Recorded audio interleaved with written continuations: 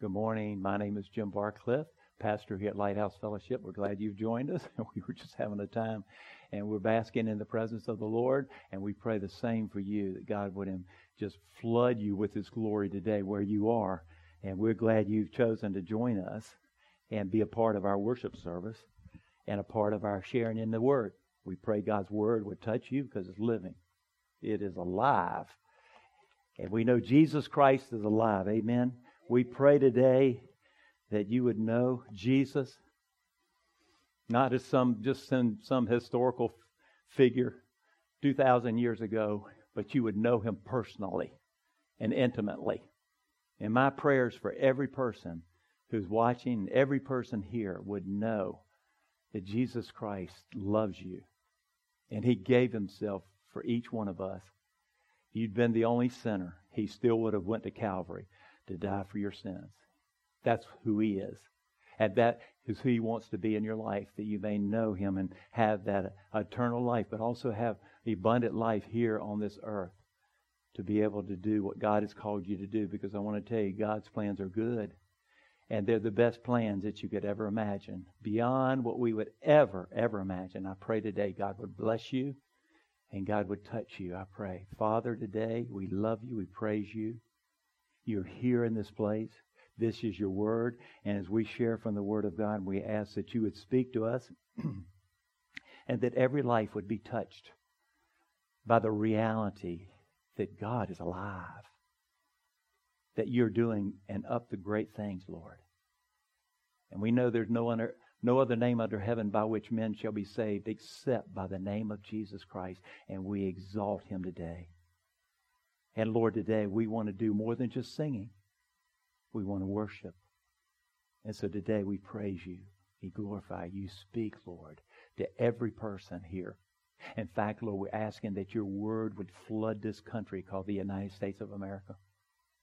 And we pray, Father, that people in their homes today that in no way, Lord, have any intention of coming together to hear the word of God and fellowshipping and to have their faith stirred and increased, oh God. We ask you to flood the homes all over this city and all over this nation. And we pray today that hearts would turn to you. We ask for revival. We ask for an awakening. We ask for that which you and you alone can do, because, Lord, you make and bring those things that are dead, you bring them to life. And we ask you today, Lord, to wake us up. Wake every heart up in this place. And every heart that's listening on this Zoom, oh God, and beyond. Wake us up, oh God. And show yourself to be mighty and strong, oh God. Because that's who you are. And dear God, today we welcome you, Father. We welcome you. Show us your glory. Show us your glory. That's our prayer. In Jesus' name. Amen. Amen. Mark chapter 11. We're going to look at the importance of forgiveness in prayer. And I pray that this word, the Word of God, does never return void, but it will go forth and accomplish what God desires for it to accomplish. And so we're going to look at verses 22 through verse 26. The importance of forgiveness in prayer. Have faith in God, Jesus answered. I tell you the truth, if anyone says to this mountain, go throw yourself into the sea, and does not doubt in his heart, but believes that which he says will happen, it will be done for him. Therefore, I tell you, whatever you ask for in prayer, believe that you have received it, and it will be yours. And when you stand praying, if you hold anything against anyone, forgive him, so that your Father in heaven may forgive you your sins. But if you do not forgive, neither will your Father which is in heaven forgive your trespasses. Pretty stern, isn't it? Amen. And we've been talking about prayer over the last few weeks and talking about different ways. Praying in faith, believing God, claiming the promises of God and believing that. One promise that we need to know and always hang on to, and that is Hebrews 13:5, where Jesus said, I'll never leave you nor forsake you. He'll never walk away from us. He's here right now. He's with us always. I'll never leave you nor forsake you. And so when we pray, Lord, show us your glory, we're asking God to do something so miraculous in our lives that He and He alone can do. Because what happens is, if we try to conjure it up, we like to take a lot of credit for it. But when God does it, we can say, all glory and honor to you, Father. We give you praise today. So this is what we want to talk about, the connection between prayer and forgiveness. And I want you today, as we go through this, to think about it. Is there on your heart someone who you've not forgiven? And we're going to clarify that in just a moment. But first of all, as we start this, I want to talk about, because we've been talking about prayer, and I want to share from the conference that I was with at 4 weeks ago, and a sermon by Pastor Robert Morris that he shared. And he at that particular meeting, he gave the permission that I can plagiarize, okay? That I can share these things. He said, just use it because it's good. He researches the Word of God. He's a man of God, and he just gets into the Word. And I love to be able to glean and learn, because we learn from one another, don't we? I learn from other preachers.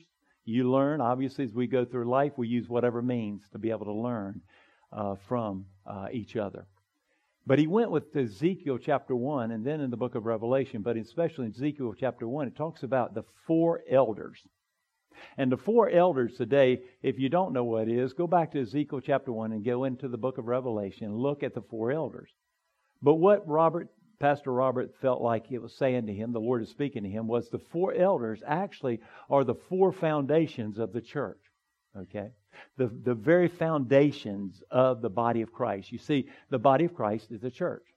And the first foundation is obviously Jesus Christ, right? And He is here, and He obviously doesn't. He is grace, but He represents grace in that manner. Grace, okay? And He pointed out the fact that we give people grace. We forgive other people, and there are a lot of people that hurt us through life.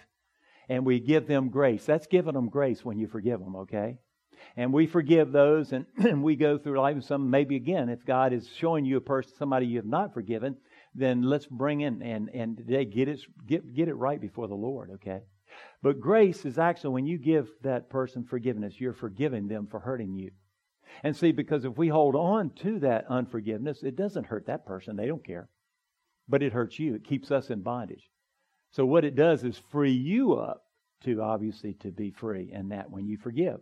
And grace is grace that saved us and the grace that sustains us through life. You know, everything we do is obviously that act of grace because we don't deserve it. And we can't do it without God's power in our life. But the question that Pastor Robert mentioned was the fact of, have we forgiven ourselves?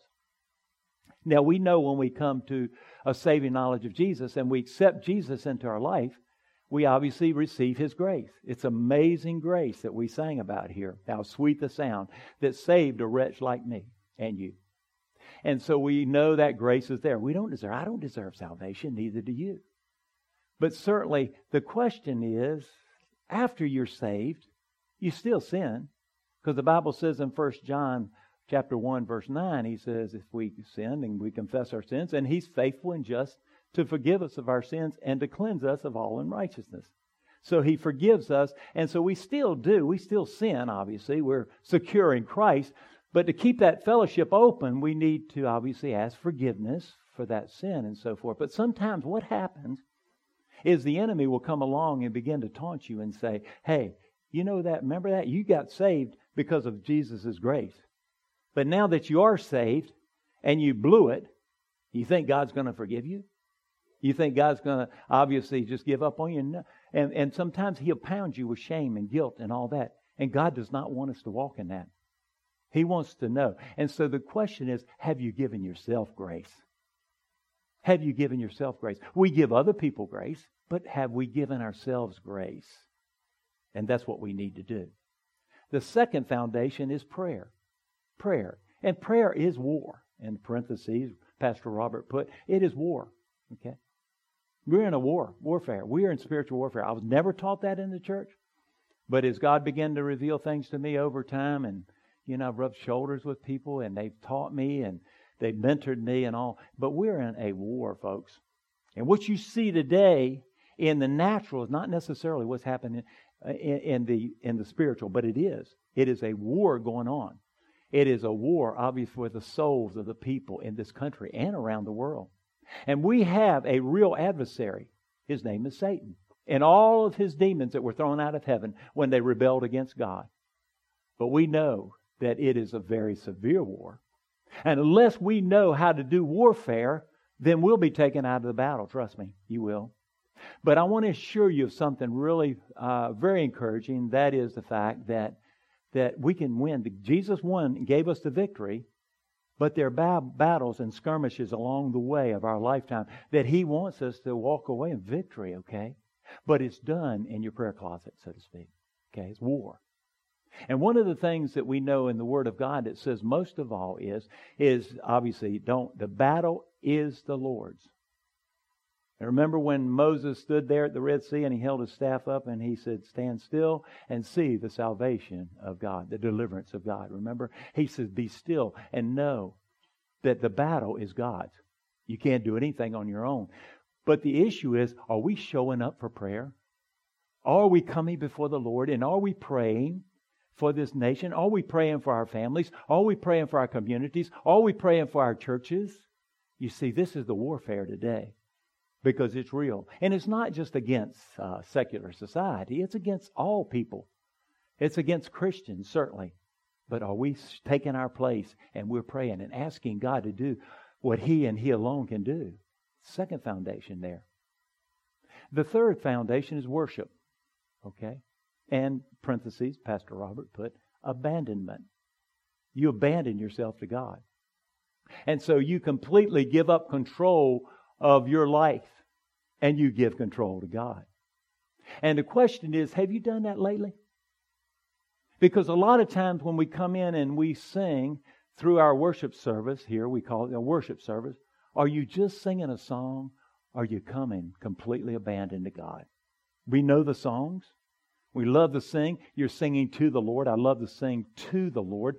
There are songs that are about Him too, yes. But when you sing to the Lord, are you singing to Him? And some of the songs that we sing are actually prayers.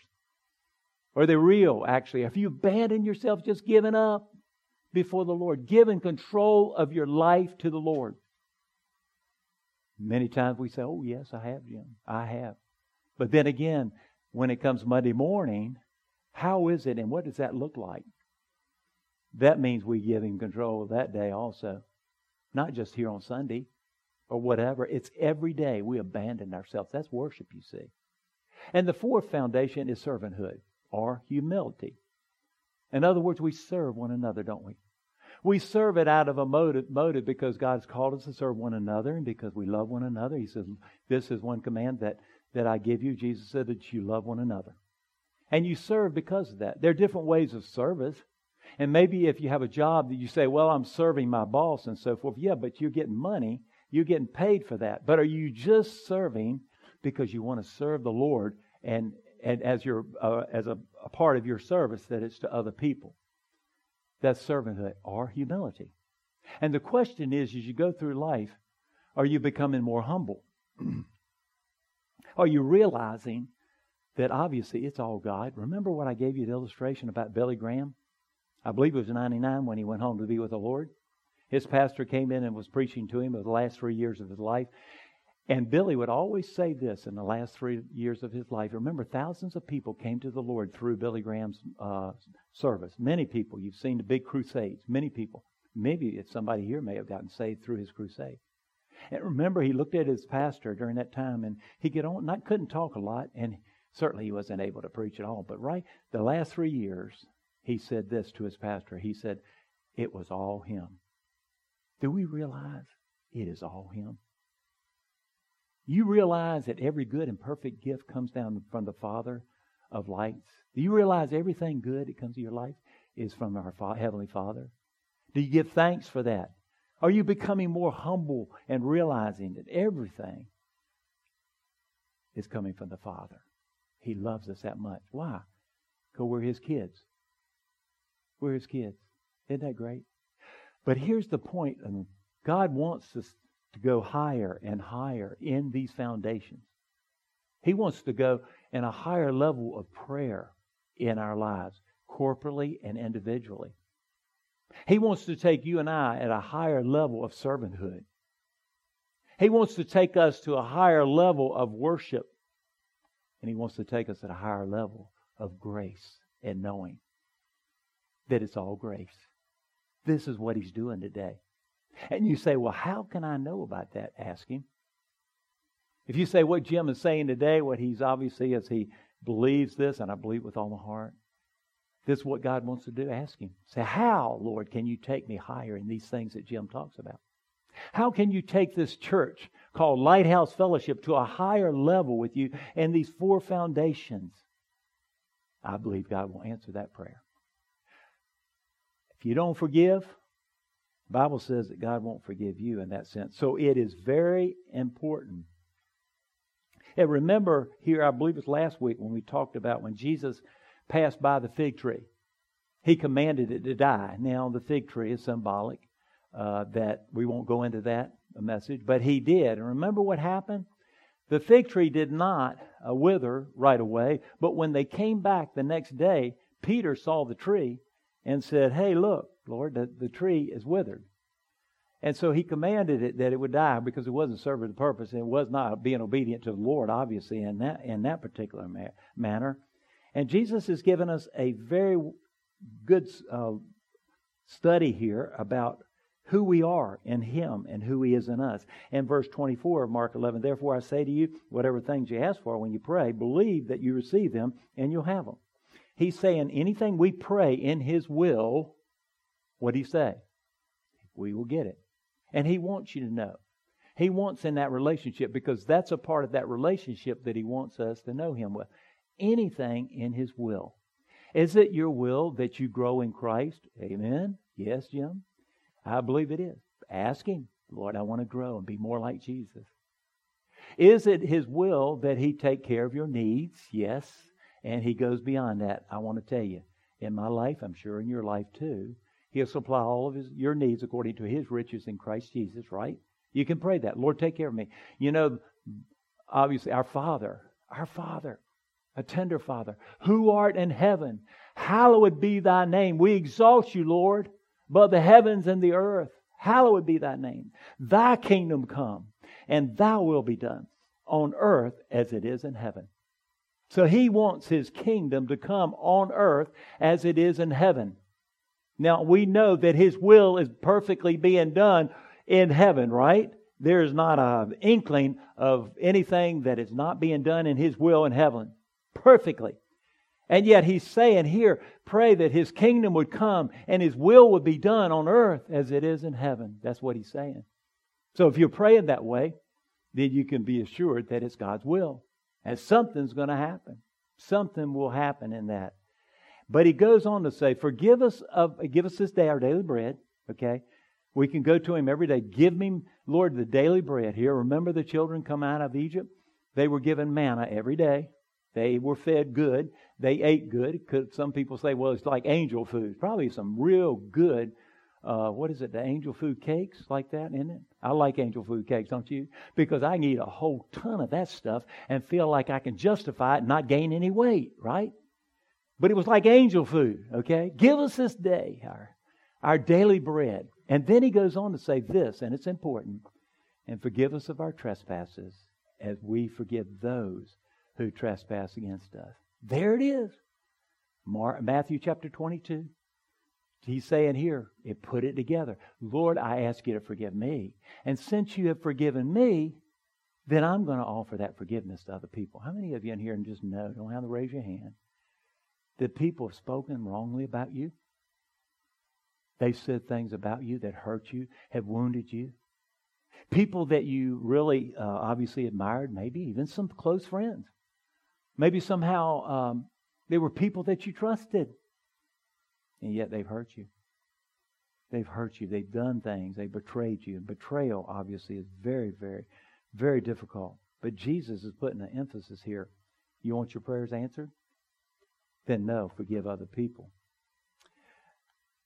For yours is the kingdom and the power and the glory forever and ever. Amen. Jesus is saying here, of everything I just said, be sure to understand the connection between living in God's forgiveness towards your sins and you forgiving others who sin against you. And that is in the context of how to pray effectively. If you're praying and you feel like you just can't get quite to first base, then go back and say, Lord, is there somebody in my life that's hurt me? Is there anybody? If you ask the Holy Spirit to show you that, He will. He will definitely show you. And you can go before Him. You see, well, I don't feel like forgiving. None of us really, and a lot of times, feel like it. But you know, I've always said feelings are fickle. The truth never changes. And so what do we do when you got up this morning and you said, I'm going to church? Amen? Everybody? Anybody? What'd you do? I hope, obviously, y'all are well dressed, okay? Right? Put your skirt on, your pants on, whatever, your shoes. You came to church. You didn't come here barefooted. And you said that. But what you did was, by an act of your will, you said, I'm going to church today. Then I know God's got something for me. And I pray every, obviously, hunger for Him will be obviously touched this day because the presence of the Lord is here. He's here. And that's why we lingered. He's still here. Let us be more aware of your presence, Lord, you say. But by an act of your will, you said, I'm going to church.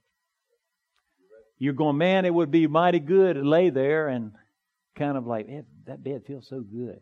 When my alarm goes off, I'm going, is something wrong? I looked at it, and this morning I went, well, it's exactly where I said it, but it didn't feel like it. I don't know about y'all. You know, y'all are spry. All of y'all are a lot more spry than I am. Y'all jumped out of bed and said, I'm going to church. We're going to have fellowship. We're going to sing, and we're going to hear the Word of God, okay? But I didn't get up quite as quick. And a lot of you say, yeah, but Jim, you got to go to church. You're the preacher, right? But the fact of the matter, by an act of your will, you did it, right? And sometimes you don't want to do what's right, but by an act of your will that you do it, you do it. It's the same way with forgiveness. I don't feel like it. That person obviously has betrayed me. That person is obviously still not doing right. Somehow, maybe I say sometimes that you need to get away from that negativity and so forth. But even if they're still not doing right, you still forgive them. Because if you want your prayers, obviously, not to be hindered, then you need to forgive. But the question is, am I quick to forgive? Has it become my way of being? Has it become my consistent response to an offense? And have I completely forgiven? Obviously. You know, here's the fact of the matter is, Jesus said that our sins are cast as far as the east is from the west. And you begin to travel like that, you realize that you never come to that place that you stop. It's continuous. You keep saying, how many times do we forgive? The Bible says 70 times 7, right? Everybody can multiply, and that's 490 times. Well, I've gone way past that. I'm forgiven that many times, right? Maybe you've gone past that. We've gone past that. But what he's saying here is it doesn't stop at 490 times. It actually continues on and on and on. And He continued to forgive me and you. And that's the way we should do with people too. Are we quick to forgive when someone has offended me? I want to tell you that's something that's been working on my life and all. And only the Holy Spirit can really share with you about whether you have or not. But the question is, when someone's hurt you, in the back of your mind, do you secretly wish that person would fail? Huh? Everybody kind of looked like, oops, Jim's getting kind of close here. Do you secretly in the back of your mind wish that they wouldn't be blessed by the Lord? Do you? Okay. Yeah. That's the struggle. That's the tension. You see, even then, the Bible says to bless our enemies. To bless those who are adamantly opposed to us. Because that's what Jesus did. He blessed people on His walk when He walked here. He still blesses people. Even when I'm obviously somehow out here left field. He still blesses me. He still loves me. He may not like my behavior, but He loves me and He's with me. But the question is, do we bless people when they've really hurt us? And you may say, Jim, you don't have any idea how that person hurt me. I don't. I really don't.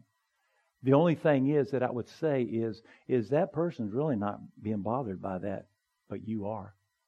And so what it does is it puts us in bondage. And we wrap ourselves up to where we're carrying a weight that we were never intended to carry. You know the story about Abraham and Lot? You know the story there? And Abraham, obviously, and Lot were leaving the Ur of Chaldeans in Genesis chapter 12, that part of the country, because God told him, get up, I'm going to take you to the promised land that he had, and your descendants will be as numerous as the stars in the sky. You know, Abraham couldn't really imagine that because Abraham was really up in age, and so was his wife Sarah. Remember the miracle there? And when he had Isaac, but he said go. So what did Abraham do? He went. You may not think in here today that God can use you because you may say, I'm kind of over the hill, that expression that we sometimes use. No, you're here and God wants to use you. You can pray and ask God to do these things. And when a body of Christ prays like that, there are things that happen that are miraculous, you see, because our God is a God of miracles. Our God is a God of supernatural. But Abraham left there, remember, and they got to this area, and the grass was green and all, and remember what happened? Abraham asked Lot, he said, you want this or that? And remember, Lot said, I want that real plush area down here where my sheep can live down here, and I can feed my sheep, you see. It was near Sodom, by the way. And he went. What did Abraham do? Abraham gave it to him. But you see, Abraham should have been the one to get that. But he didn't. He let Lot have that area. It was the best area and so forth. But what happened when God said, I'm going to rain down fire on Sodom and Gomorrah? Everybody know the story? I mean, sin got so bad that obviously he said, I'm going to burn that place up, remember? And obviously Abraham actually interceded for Lot. He prayed for Lot, although he had been betrayed by Lot. And he obviously didn't hold animosity in his heart because he prayed for Lot and he prayed for that city, Sodom and Gomorrah, and they didn't repent. And eventually God had to send down fire and burn the whole city up. But Abraham didn't hold animosity in his heart. He prayed for them. The Bible says, pray for your enemies. Bless them. Pray for those that persecute you. Those that don't like you. The worst of your enemies you pray for. Because God works through that. Not only does He bless that person, but He changes your heart and my heart when we do that, you see. Again, on the Sermon on the Mount, Jesus commanded us to bless our enemies. Father, remember that? They obviously hung Jesus on the cross. And what did Jesus say? There you go. Father, forgive them, for they know not what they do. And here they were. They were spitting on Him. They put a crown of thorns on His head. They nailed the nails in His hands and His feet. They were mocking Him. I don't like to be mocked. How about y'all? I don't like that. I don't like that when people talk about you and do all these types of things. And you see everything in me, that old nature there raises up and says, let me retaliate and let me get back because I want my way. And God said, no, I want you to forgive them. And I want you to bless them. And Jesus did that. And He's our example. For Father, forgive them, for they know not what they do. I mean, and they were worse. I hadn't been hung on a cross. Have you? No. I haven't had all that. I hadn't had to take my means of execution on my shoulders and walk up that hill knowing that I'd be nailed to it. I haven't done that. And yet He tells you and I to forgive. The third point here is when relationships are not right, our prayers will be hindered. In 1 Peter chapter 3, for in this manner in former times the holy women who trusted in God also adorned themselves, being submissive to their own husbands, as Sarah obeyed Abraham, calling him Lord, whose daughters you are if you do good and are not afraid with any terror. Husbands likewise dwell with them with understanding, giving honor to the wife as to the weaker vessel, and as being heirs together of the grace of life, and that your prayers may not be hindered. Got to keep short accounts. He's talking about not only between husbands and wives, but He's talking about with everybody. Keep short accounts and ask God to forgive quickly. Be quick to forgive, because if not, it will it will start with a root of bitterness. The Bible says, forgive, that a root of bitterness will not get down in your heart. When a root of bitterness get there, have y'all ever been around a person that's bitter? I have. I've been around people that are bitter at the end of their life. And I would tell them, you need to forgive them. It's an act of you. I don't feel like it, and I don't want to. My sister hurt me like you don't have any idea, Jim. I go, I know. It could have been. But right now, you're trapped in bondage because you're not forgiving your sister. Or you're not forgiving your mother. And you're not forgiving your father. Well, my father did this, and my father did that, whatever it may be. And it could be that, obviously, you haven't forgiven. And God is saying, by an act of your will, in other words, I step and I say, forgive them, Father. Forgive them. And it releases you. Okay? Obviously, we're to love people. And am I responding to my offender the way that I would want someone to respond to me? Love the Lord your God with all your heart, all your mind, all your strength. And love your neighbor, what? As thyself. Anybody here love themselves? That's not an issue with most of us, okay? We love ourselves, right? We love other people the same way, according to the Word of God. And I'm going, wow, God, are you kidding me? You want this? Because I know, boy, you know how I am, man. Look at me, and I love myself, and so forth. And sometimes, even when I don't think so, God shows me, yeah, you got too much love for yourself. Love other people. Just as you love yourself, love other people in that way. Wow, but you're talking about somebody that really was, they've been cruel to me, and they continue to be cruel to me. And they continue on, and God said, love them, forgive them, forgive them. And I don't always say be around them, because negativity can bring you down. But I'm saying that you need to forgive them. That's according to the Word of God. In 1 John chapter 4, if someone says, I love God and hates his brother, he's a liar. For he who does not love his brother whom he's seen, how can he love God whom he's not seen? See, I love God. I'm here, and I've come today. And I love God, but yet somehow you don't love that person that's hurt you or whatever. Now, again, it may not be a whole lot of feelings with it to begin with. But you, as an act of your will, you choose to forgive. Remember Cain and Abel? Cain's attitude was not right towards Abel. And obviously, I believe his attitude was a big factor that his prayers were not getting hindered. Remember, Cain eventually killed his brother Abel. And God obviously was telling him, because he said, obviously, this is something I'm not sure if theologians completely understand fully, but I know that his attitude wasn't right, and he offered a sacrifice, and God rejected his sacrifice. So what did he do? He went in there, because he accepted Abel's sacrifice. He got jealous, of course, and mad, and he killed Abel. We can kill people with our words, can't we? Do you know how powerful your words are and your attitudes towards people that can bring people down? When we obviously should be somehow allowing the life of Christ to be seen in and through our lives. And yet by our words, by our actions, by our attitudes, we can bring harm to people more than what we realize. In Matthew chapter 5, verse 23, Jesus said, therefore, if you bring your gift to the altar, and there remember that your brother has something against you, leave your gift there before the altar and go your way. First be reconciled to your brother, and then come and offer your gift. Again, the priorities on right relationship. If you come here, he's saying, don't come to worship until you get it right with your brother. Put your gift at the altar, and then go and get it right with the brother, or sister, or friend, or acquaintance, whoever it may be that God puts on your heart. If somebody's name keeps coming up, go to the Lord and say, Lord, what do you want me to do with this? And then obey what He tells you to do. The fourth thing is, so how do I get my relationships right? And there are, I believe, 5 keys. First of all, you can't control what the other person will do.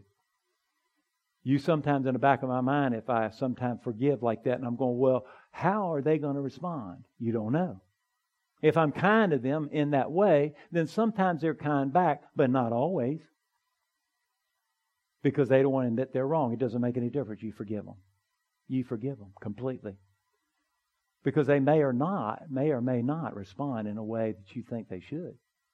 But that has nothing to do with the response that you and I do. We need to obviously do what's right. Anybody here do what's right? Just do what's right. And let God handle the rest. If He's omnipotent, omniscient, and omnipresent, He knows what you need. He's with us always. He'll give it to you. Just do what's right. and leave it in His hand, trust Him to take care of it. The second thing is I've got to decide. I've got to make a decision. I remember here, I've had some people. Sometimes when church folks betray you, it's kind of hard because you think, you know better. You know better than that. That's the hardest betrayal. And as a pastor, I've experienced that. And I've had to forgive. I've had to make a choice. And I want to tell you, God tests you to see whether or not you've forgiven. I've shared stories about that. But you need to obviously just take the decision. Let me give you an example. Corrie ten Boom. Everybody knows who she was. She told a story about not being able to forget a wrong. Now, Corrie ten Boom, she was obviously, she sought the Lord, okay? But she couldn't get rid on her heart about this wrong that had been done to her.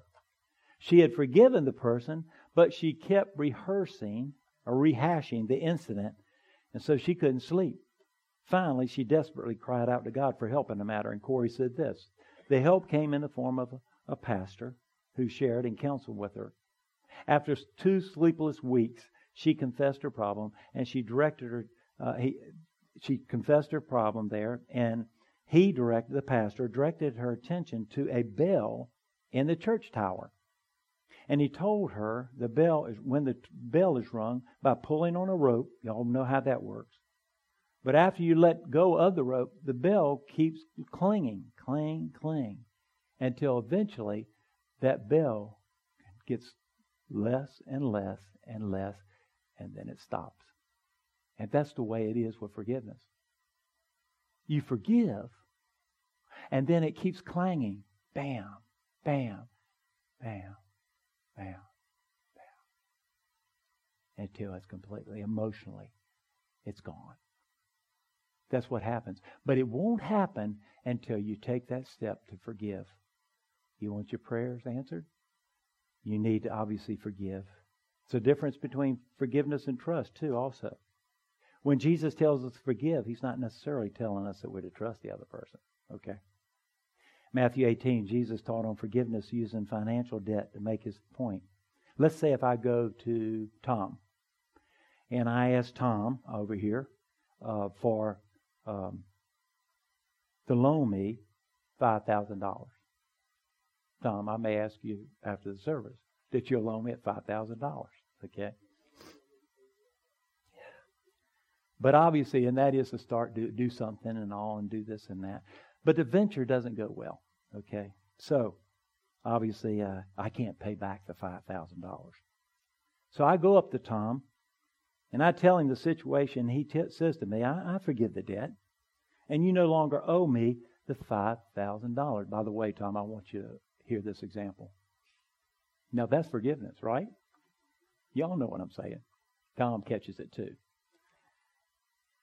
I can't give the $5,000 back to you. And Tom goes, I forgive you. I forgive you for that. Okay. And all. And then, so 3 months later, I find maybe another business opportunity. And I go to Tom again and I tell him all about it. And I ask if I could borrow $10,000. Okay. To start the business.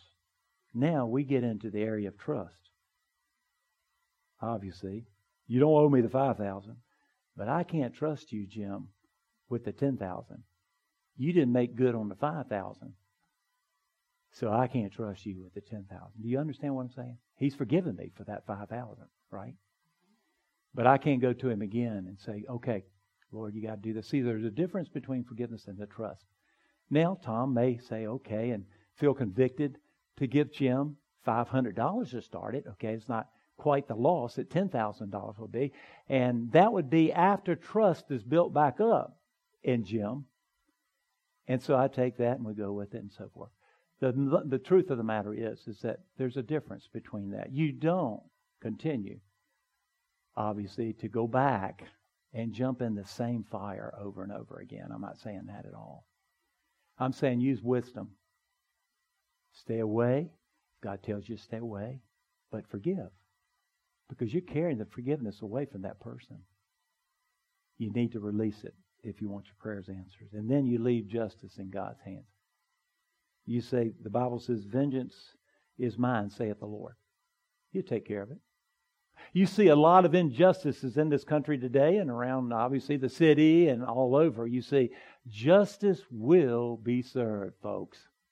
It will one day. If it's not on this side, it will on the other side. Justice will be served.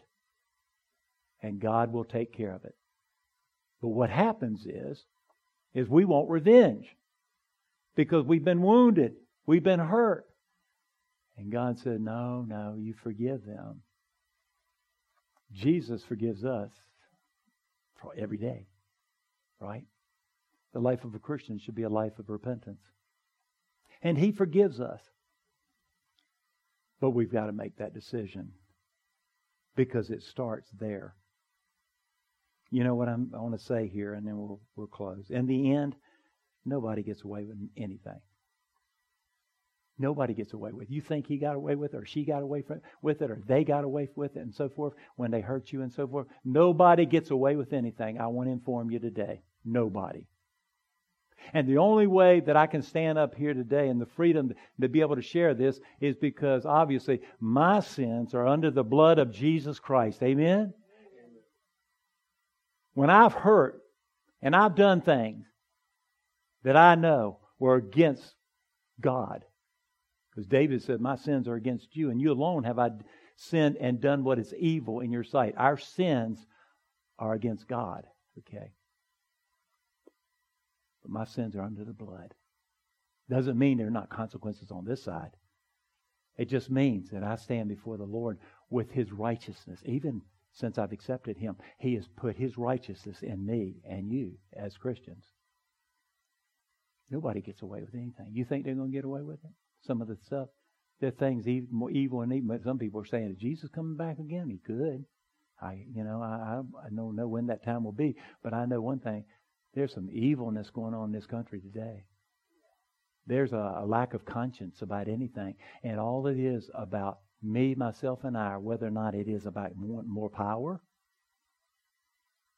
or whatever else that they have that's against the will of God. That's what they're doing today. But they're not going to get away with it. Justice will come from the hand of the Lord one day.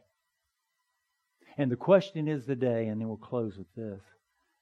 When you stand before the Lord, you see, we won't stand there during the great white throne judgment if you're saved. If you're not saved today, get it right today. If you're not sure of your salvation, don't leave this place without Jesus in your heart. Make that declaration today and say, Lord, I want you as my Lord and Savior. And you, as a result, you'll be in heaven with God Almighty for the rest of your life. And you will not stand before it's called the great white throne judgment. You won't. Because those unbelievers will stand before the great white throne judgment before the Lord, and they'll be judged, you see. And all of their works will not in any way measure up to, obviously, the measurement that God has and His holiness and His righteousness. We just can't reach that. We can't do it. Because the Bible says that all of our best acts are like filthy rags. Okay? But we will stand before the judgment seat of Christ. We will stand before the judgment seat of Christ, and we'll be judged for what we do. You know, there's grace there, definitely. It's all grace. But we'll be judged. Not in a way of saying, get away from me, and or cast into hell. We won't. Our salvation is secure in Jesus. But we'll be judged. I don't want to leave this earth with unforgiveness on my heart. I don't know about you. I want everybody. I want people. I forgive them.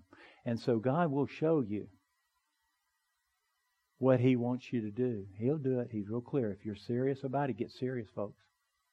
We're living in some perilous times. And He's calling me and you to take a stand. And if there's unforgiveness in your heart or my heart, then we're not going to be able to stand during this time of tribulation.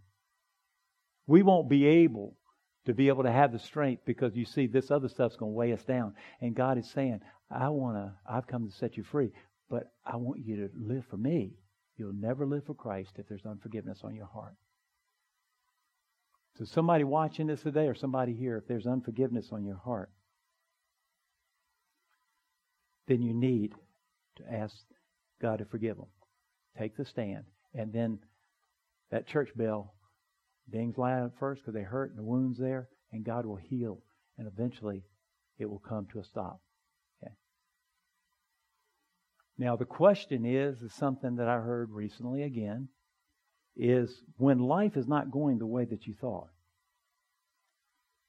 And you just thought it would be completely different. That maybe you thought that life would be kind of a piece of cake. It's going to be easy. I don't know about you. I thought, well, the older I get, it should ease up a little bit. It hasn't. I want to tell you. It's a battle. It's a battle. Obviously, health seems to be getting, different things, challenges. You got challenges in the world, the COVID, and all the other pestilences that are out there. It's not going to get any easier. But the question is, do you still believe God? If you're God's kid, right now, if you're God's kid, and your heart, you say, I know I'm God's child, I'm God's son, then do you still believe that God is working a plan out in your life and my life that only He can do? In His infinite wisdom, that He knows exactly what He's doing in your life and my life? I'm not saying He causes sickness and all that. I'm not saying that. But I'm saying in the midst of that, do you still believe He's Lord? Do you still believe Him? Although everything seems to be going the opposite way. And life didn't turn out the way I thought it would. Life did not go the way I thought, right? Look back over my life and say, golly day, Lord, how did we get here? And God has you where you are because He's working a work in your life, but you got to believe Him. Do you still believe Him? Do you still believe Jesus? If right now your faith is wavering, you're going, I think God somehow has really walked away from me. That's a lie from the pit of hell. If you're a Christian.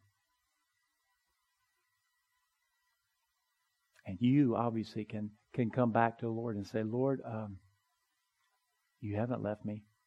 Because why? Your word says so. But do you still believe? That's the whole question.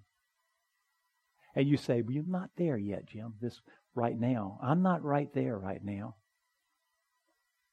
But you see, sometimes when the fire's turned up, we may come to that place.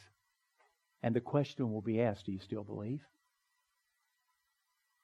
Do you still know Jesus Christ is with you? And Jesus Christ will never leave you, nor forsake you, no matter what you see. Because it's always happening to somebody else, right? But when it happens to you, or me, He says, do you still believe? You still trust me? Didn't turn out the way I thought it would, Lord. Been betrayed, been hurt, been cursed at, been all that sort of stuff. Hadn't been like I thought it would, Lord. But I forgive them. But Lord, I didn't know I was going to go this way. I didn't know this would happen. But do you still believe that God is right with you, right where He is? In fact, He's got you right where He wants you to be. Amen? If there's unforgiveness anywhere in anybody's heart watching this today or anybody in this congregation, get it right. You can go to the Lord. If you need somebody to help you with, you can always call me. I'm always available to help you with it. There's no condemnation, okay? I don't look down. We all come together. The ground at the foot of the cross is all level. We come the same way. But I don't want you to carry that burden. Neither does God. And He'll forgive you. And you'll feel like a free bird. I did a service for a man up in Cleveland one time, a funeral service. And the funeral director came up to me and he said, Jim, I've got something to ask you. That was before the service, the pastor, preacher. And he said, the family has requested a song that they'd like to play during the service. And he looked kind of worried and concerned. I said, what is it? And he said, Freebird. I said, by Leonard Skinner? He goes, yeah, that's it. You know it? You're a preacher. You know that song? I thought you just knew Amazing Grace and that was it. No, I know Freebird. So we played Freebird. On, and you know that's a long song, on and on. He wants to set you free like Freebird. Amen. You just soar on wings like eagles. In fact, Isaiah chapter 40 says it. And you'll walk and not get weary. You'll run and not faint. Hallelujah. That's what He wants. But we've got to do it according to His Word. There's no other way. That's who God is. He's God and I'm not. And neither are you. Let's pray together. Father, thank You for Your Word, Your truth. Thank You for Your presence and Your love, Lord. You're so good to us. We ask You, Lord, to show us Your glory. I pray for every person in this place that You would show us Your glory. I pray today that You would reveal Yourself to every heart and every person here would receive revival. They would experience revival because I believe we're right there and You're getting ready to do something big. And I pray every person here, even if we don't understand it, Lord, I've talked about it, but I don't understand it. I don't. But I know one thing, we need You. And we ask You today to show us Your glory. And those watching today, show them Your glory, Lord. Show them Your glory. Your holy presence, oh God, is what we long for. To be in Your presence, oh God, always. We pray we'd never walk out from under it. You're always with us, but may we be aware of Your presence, oh God. And Father, if it be somebody here who's never received Jesus, they're not sure, or somebody watching this today, go ahead and nail it down and say, Lord Jesus, I need You as my Lord and Savior. I'm a sinner. I ask You to forgive me, come into my life and save me. I don't want to walk in this newness of life that You give, and You give it freely. And I want to walk with a higher step in my step than I ever have before. Because right now I'm just kind of trudging through life. And it's because I know that I'm not right with You. If that's the case, anybody can do that and just go to the Lord and say, Lord, I open my heart to You. Do this which You and You alone can do. Nobody else. I give You my life. I surrender it all. I ask You completely to be abandoned to You. That I can worship You the way You certainly deserve to be worshipped. May You be praised, Father, and glorified forevermore. It's in Jesus' name we pray. Amen. Thank You, Lord. Amen. Thank you for joining us today. I pray come back next week and pray we're going to start in probably a new series, and I'll share with you next week what that entails. So we're glad you joined us. God bless each and every one of you and have a blessed week. Amen. Amen. Thank you.